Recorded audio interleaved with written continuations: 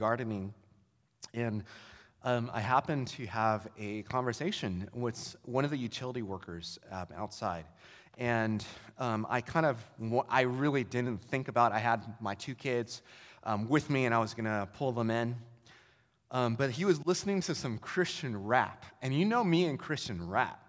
I was just like, whoa, what's that? This is pretty cool about, Jesus bringing the gospel to the nations. And I was like, hey, man, is that Lecrae? And he looks at me, he's like, what? What are you talking about? I was like, is that like Christian rap? So-and-so?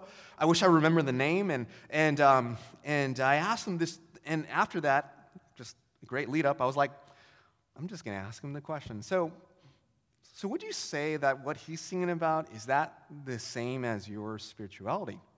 Does that kind of run with what you believe?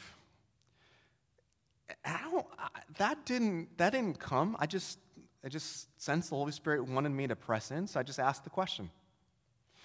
And little did I know, that just led to him just verbally just pour out about how he was so, he's like, man, thank you so much for asking.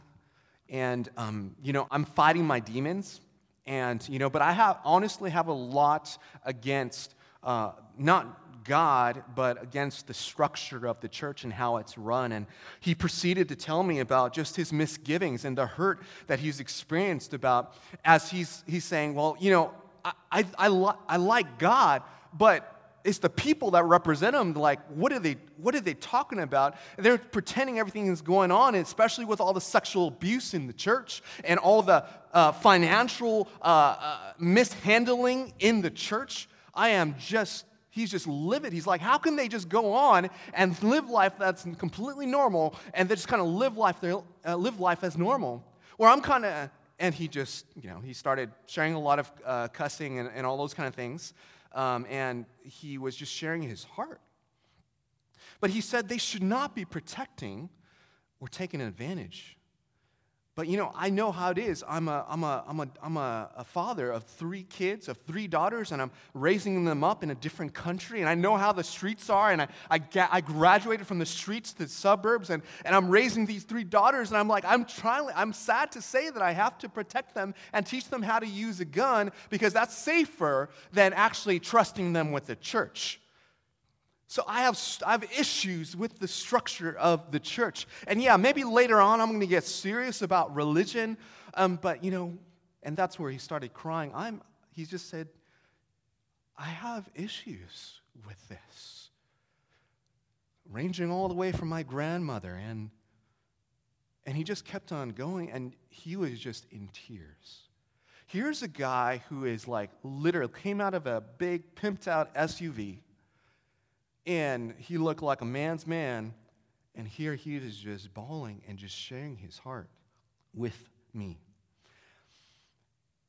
And he's like, yeah, once in a while I'll run into people that are genuine like you, that thank you so much for asking those questions, and I appreciate it, but it's been so hard. And I sense that he went through some suffering, obviously a lot of distrust against the church, and I did tell him, like, hey, don't throw out the baby with the bathwater. The church is full of messed up people like myself. But don't throw out Christ. He is the only one that did do everything that he would say, and that we could totally trust and totally believe. He's the King of glory. He's the God of mercy. He's the only one who is true. And so don't get stuck on the church that you forget and lose sight of the Christ of the church. And, I wish I talked less. And as I was thinking about that, and I wish that I wept more. I wish I got to share with this brother, I don't even know his name, that Jesus is not just angered about the things that you are struggling with, or the things that you are angered about, but he is a God who loves you in your pain, in your hurt. He is a God who cares for you. In fact, he is more deeply with you in your pain, and doesn't leave you to fend for yourself or to think that guns, or whatever else in this world is going to save you. And that's safer than Jesus. Whereas Spurgeon found in his pain that the sympathy of Jesus is the next most precious thing to his sacrifice. And unfortunately, I didn't get that time because he was interrupted with a coworker, and it was just really painful. And after that conversation, I kept thinking about this guy, and I'm still thinking about him. I'm still painfully gripped because that conversation renewed my hardened heart and reminding me that what I am preaching and what am I teaching is real. And I am grieved because people like me and people who are spiritual leaders in the church have abused their position that has turned away a generation. I'm grieved by that. And I think that before we talk to people and tell them the answer, we need to weep and grieve with them in their pain. But we also have to be very careful and be very nuanced. Of course, we don't say the church is a bunch of unrepentant, like lost, hopeless people either. No, we don't see that. We believe that the church is, in a sense, sinful, but yet being redeemed for his glory. But this is what Jesus is speaking out against in this generation. Jesus does not commend here, but he condemns, like my brother that was helping out and doing some utility work on my streets. What do we see about this generation, and how is it dangerous to remain neutral with Jesus or his words? And for us, I want to pose a specific challenge. Where have you been hardened? And will you need the Lord to renew your heart today? Well, let's read verses 38 to 42. God's word says this in verse 38. Then some of the Pharisees and teachers of the law said to him, "Teacher, we want to see a sign from you." He answered, "A wicked and adulterous generation asks for a sign, but none will be given it except the sign of the prophet Jonah. For as Jonah was 3 days and 3 nights in the belly of a huge fish, so the Son of Man will be 3 days and 3 nights in the heart of the earth. The men of Nineveh will stand up at the judgment with this generation and condemn it, for they repented at the preaching of Jonah, and now something greater than Jonah is here. The queen of the south will rise at the judgment with this generation and condemn it, for she came from the ends of the earth to listen to Solomon's wisdom, and now something greater than Solomon is here." Jesus responds to simply an innocent question with condemnation. Why? Is it wrong for us to ask for a sign for Jesus to demonstrate his credentials? No, we probably all have been there. But the issue here is that the Pharisees didn't care about the answer. They were simply testing Jesus, and Jesus already weighed out their hearts. Jesus was opposed to their hardened hearts that was completely closed off to Jesus. So, if their hearts were good, then their hearts would have been opened and softened by Jesus' former miracle, what we just talked about, of exorcising a demonized man and restoring his sight and voice. And they had opened hearts. They would have seen Jesus' identity as the Messianic King to the T. So seconds after accusing Jesus of being demonically influenced, Jesus now turns the tables on them. Far from him being influenced by a demon, it's more like the other way around. And Jesus says that, no, I'm not going to give this wicked and adulterous generation a sign. Now, wicked doesn't have the same force of meaning it did. Wicked is another way of saying good and awesome. In fact, we got a Broadway musical named after Wicked that a lot of us probably enjoyed. So that range of meaning is it's been twisted. But I think adulteress, still might carry much of the same weight. You don't just go around and say, "Hey, you adulterer," and get away with it. Jesus was not shy. He called out his generation as an adulterous generation, one that was full of wickedness and idolatry. And I think Jesus was saying this: religious leaders, you're not responsible just for you.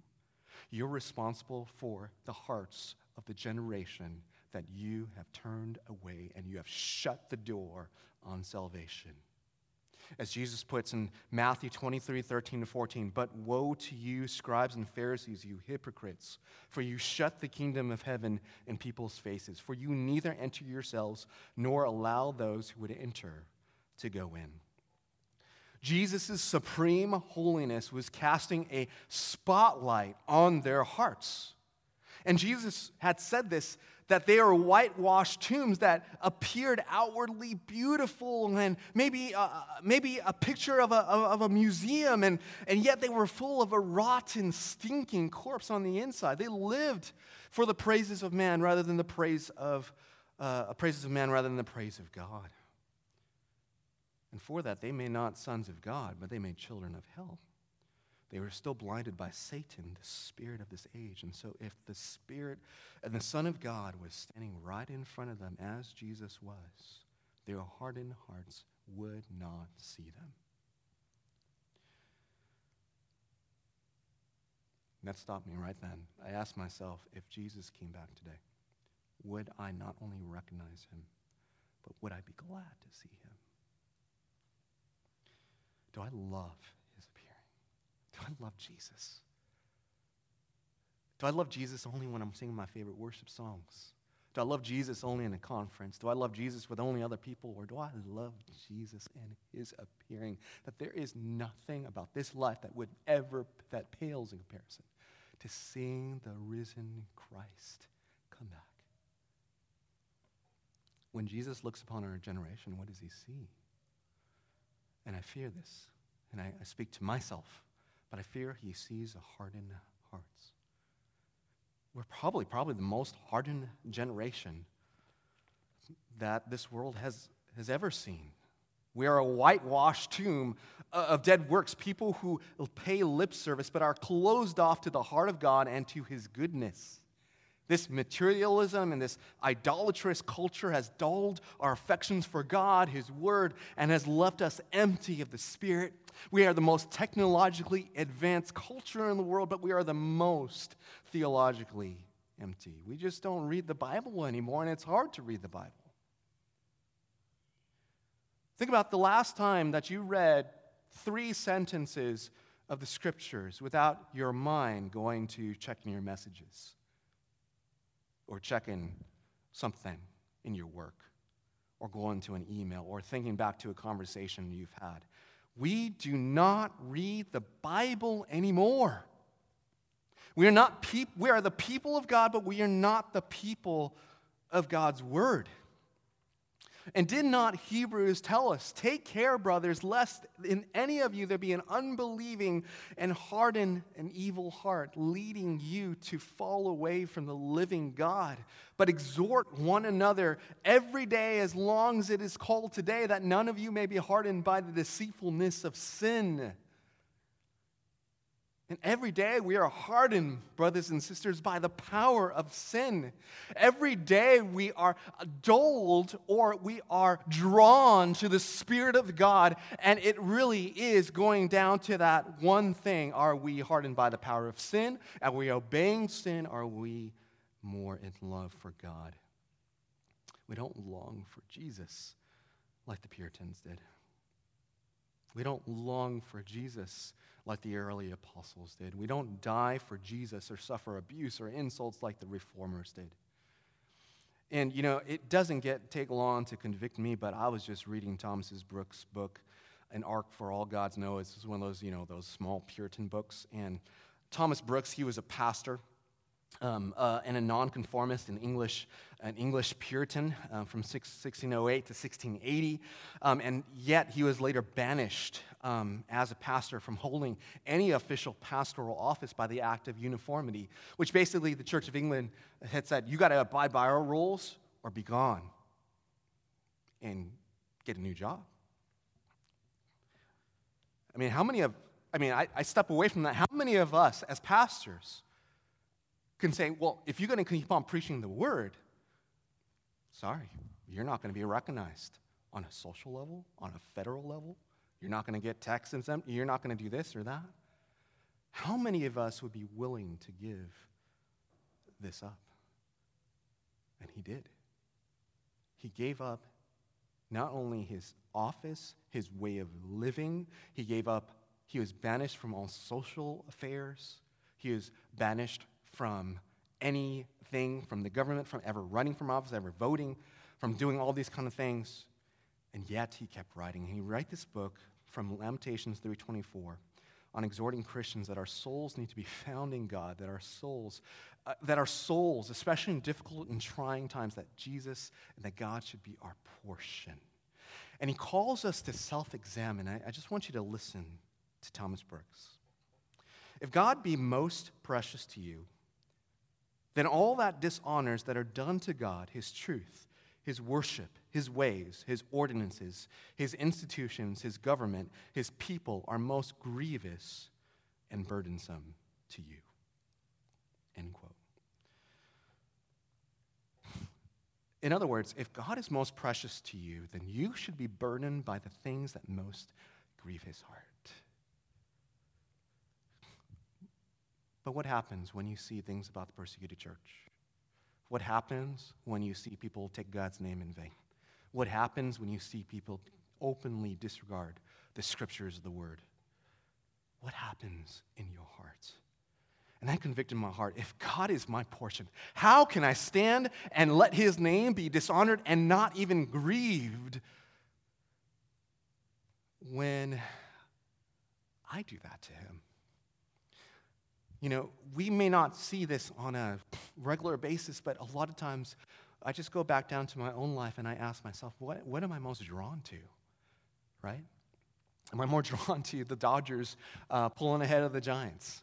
Am I more drawn to getting my kids on video because they've done something amazing in school?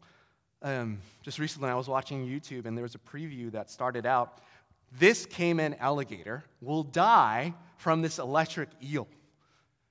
And so for 10 minutes, I am morbidly fascinated with this caiman alligator getting completely obliterated by this electric eel, and the fact that this electric eel has like 3 panels. Don't y'all think this is awesome? 3 panels of like electrical panels that runs high voltage up to 860 volts, and that's so that he can take an apex predator like a caiman alligator and then just shock him to death, so that this apex predator is like immobilized. I mean, have you ever watched any? How many? You don't have to be shameful. How many of you have ever watched anything like that on YouTube? Okay, thank you. We got one honest person in the room. And I was watching this, thank you, Brian. I was watching this electric eel blast the living daylights out of this caiman alligator, and I found myself feeling sorry for this alligator, which I don't think, if I ever saw one running in the wallow somewhere, I ain't going to feel that way about an alligator. I'm going to turn around and run and book it, right? But it convicted me. It shocked me, but it also convicted me. Man, if I am so interested in stuff like this, how come I am so disinterested, right, in the name, when God's name is dishonored? And I think Jesus exposes his generation for hardened hearts. He said that no sign will be given to it except the sign of the prophet Jonah. Well, what is the sign of the prophet Jonah? In the original languages, I'm just going to cut to the chase. It points to Jonah himself. It's not so much what he did, but what happened to him. And if you're new to the Bible, there's 2 parts. There's the Old Testament, which is focusing on God's rescue of a sinful and a broken world that has been broken from sin, and also just previewing a rescuer that would come from the nation of Israel to save a sinful people and ultimately the world from their sin. The New Testament is part 2 of that, where Jesus comes in and he actually appears as the Son of God, as fully human, 100% human and 100% God, and he calls by miracles and signs and wonders and preaching, and he announces the kingdom of God, and he says, the kingdom of God has come, is at hand, and I am coming to come back and renew this kingdom and restore what God had originally intended for those who would surrender their lives to him.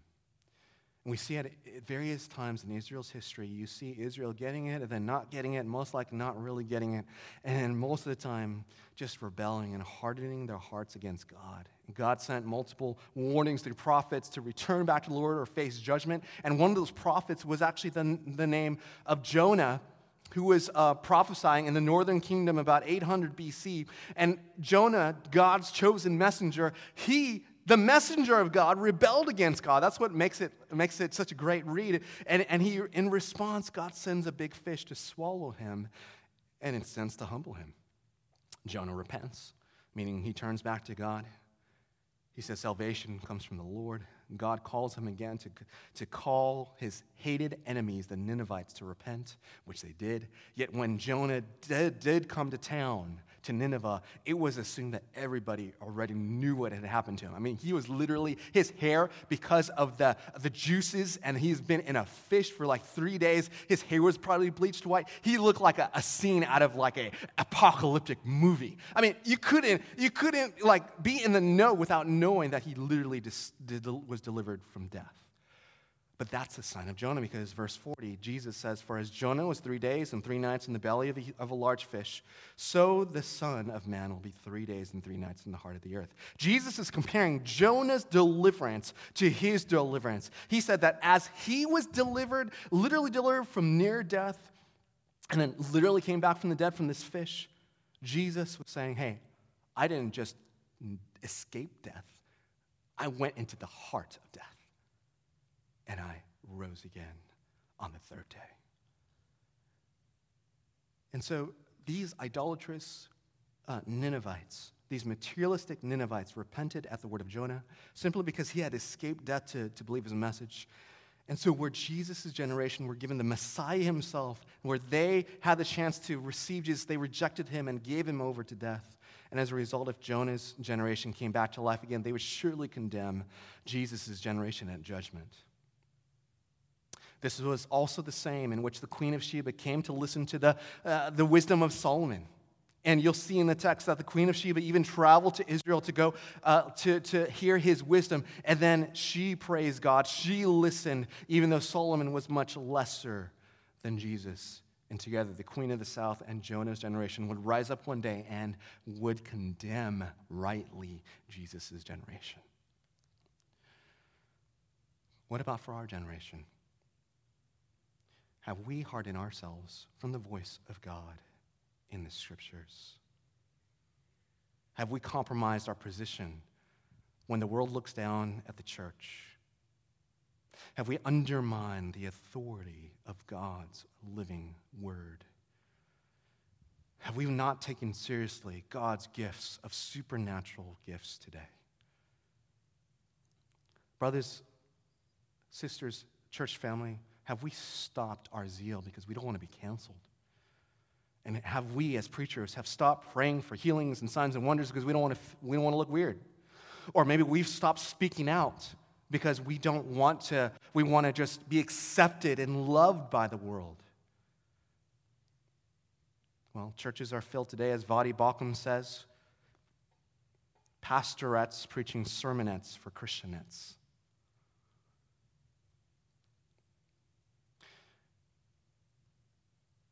And Hope Family, I hope that's not us. I hope that we're not so focused on being liked that we allow ourselves for the name of Christ to be hated. But there's something worse than being hated. It's being hardened against God's word. And this neutralizes our witness, and we become like the people described in the next verses. Look with me in verses 43 to 45.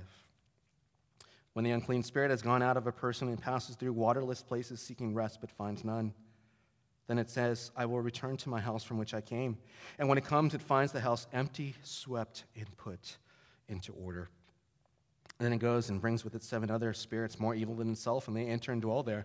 And the last state of that person is worse than the first. So also will it be with this evil generation. The second point is this: neutrality with Jesus kills.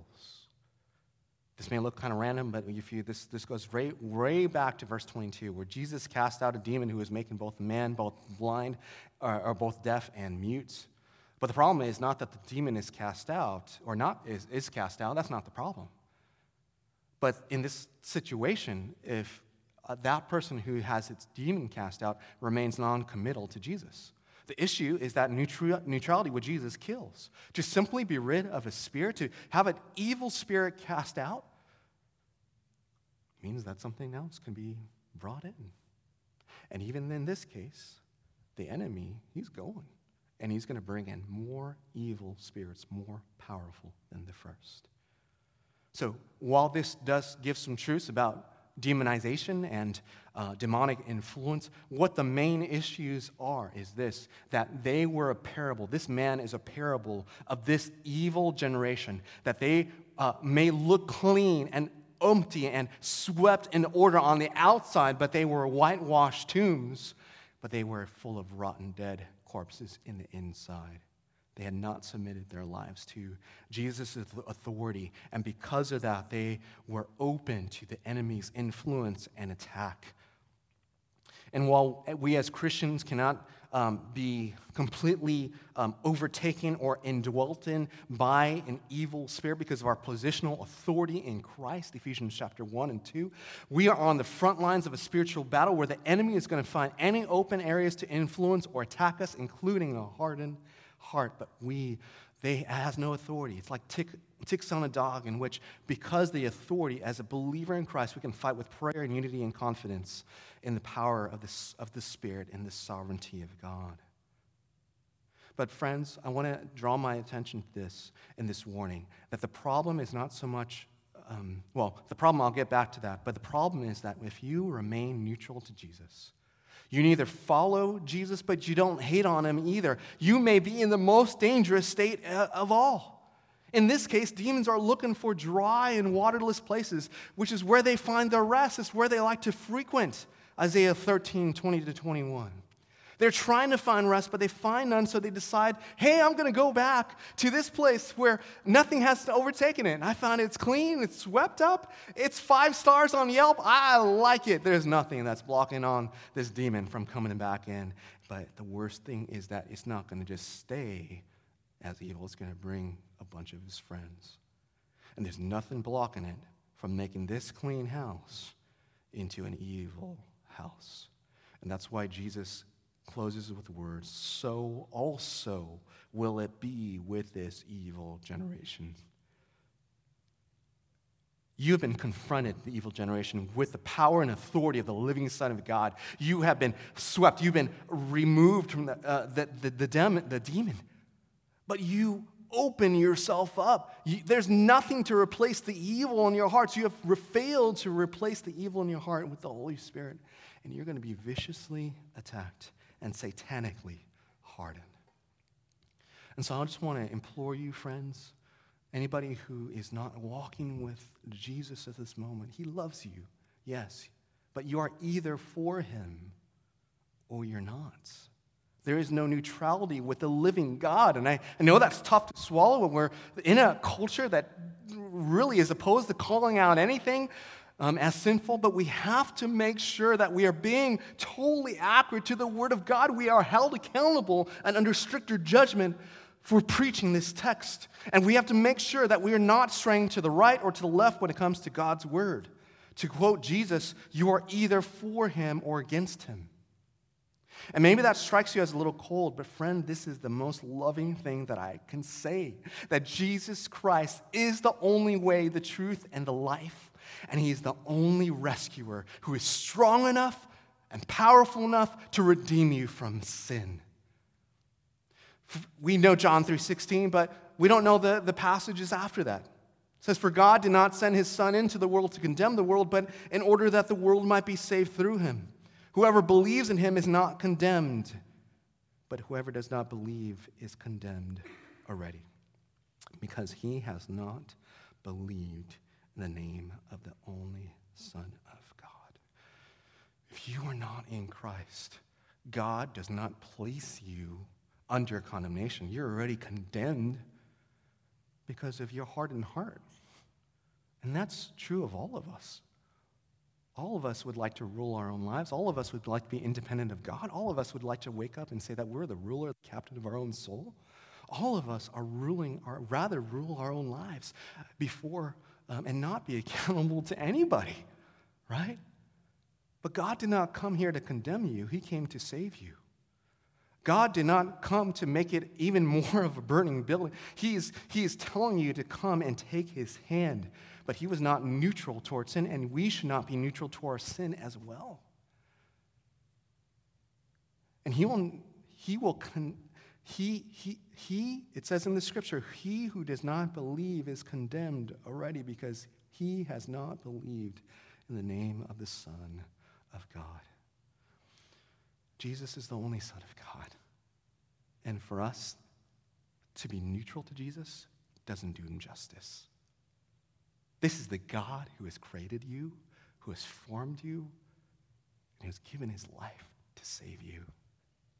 Jesus Christ demands and calls you lovingly, draws you to put your life and your trust and all of your fears and your sins and to move toward him, to the living God who not only has come down, he's come down the first time to save those from sin, and the second time he comes, he's going to come to reign and judge for those who continue to resist him and continue to just be neutral to him or continue to just to put it off. Hey, when things get better in my life, when I finish fighting all my demons, when I finish doing all the things that I need to do, when I get into this place financially, I'm going to go back to Jesus. Does that sound familiar? Or maybe, hey, I'm okay. I take a few drinks here and there, and I don't beat my wife. I'm pretty good. I have some problems watching some movies from time to time, but I'm actually pretty good. Well, friend, I think you think of your goodness a little too highly than you ought to think. And just to be straight, you're hung up in your goodness, right?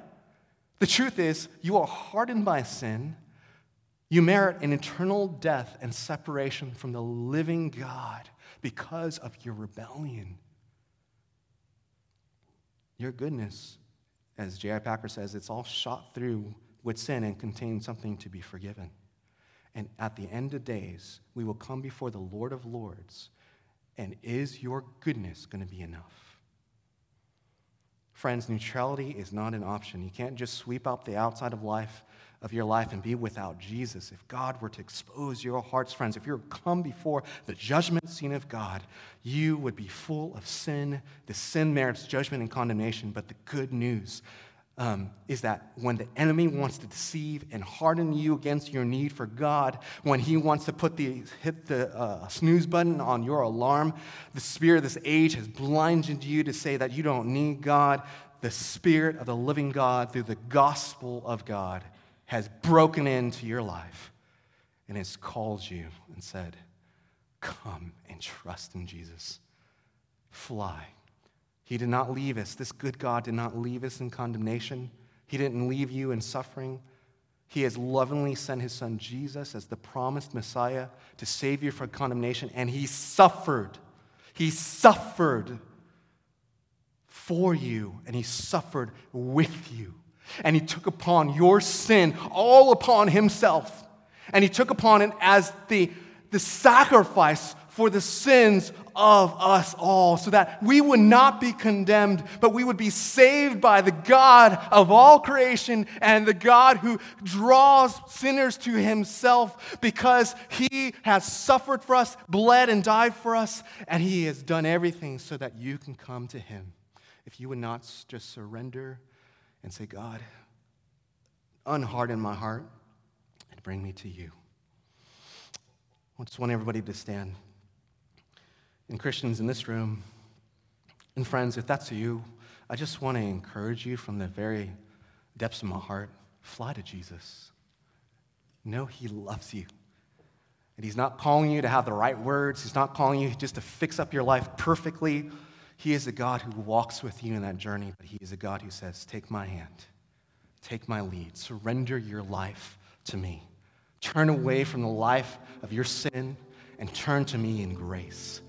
And he will restore you, he will save you, he will love you, He will walk with you in your suffering, and he will weep with you. Christians, if there's anybody here, did you walk in today with a hardened heart? And I want to encourage you, if that's you, I want you to come and say, God, remove anything, any hint that can take me away from the arms of Jesus. Come to God honestly in faith, even in this time as we pray, that you would take away and ask God to take away anything deceitful, anything take away you sweet communion and obedience to Jesus. Let's go to him right now. So we invite the prayer team to come forward and the worship team to also play. Spend some time in some moments to worship him and let him examine you and ask God to root out any hardness of heart in your own heart that you need to be rooted out so that you can just dive in and feel his love.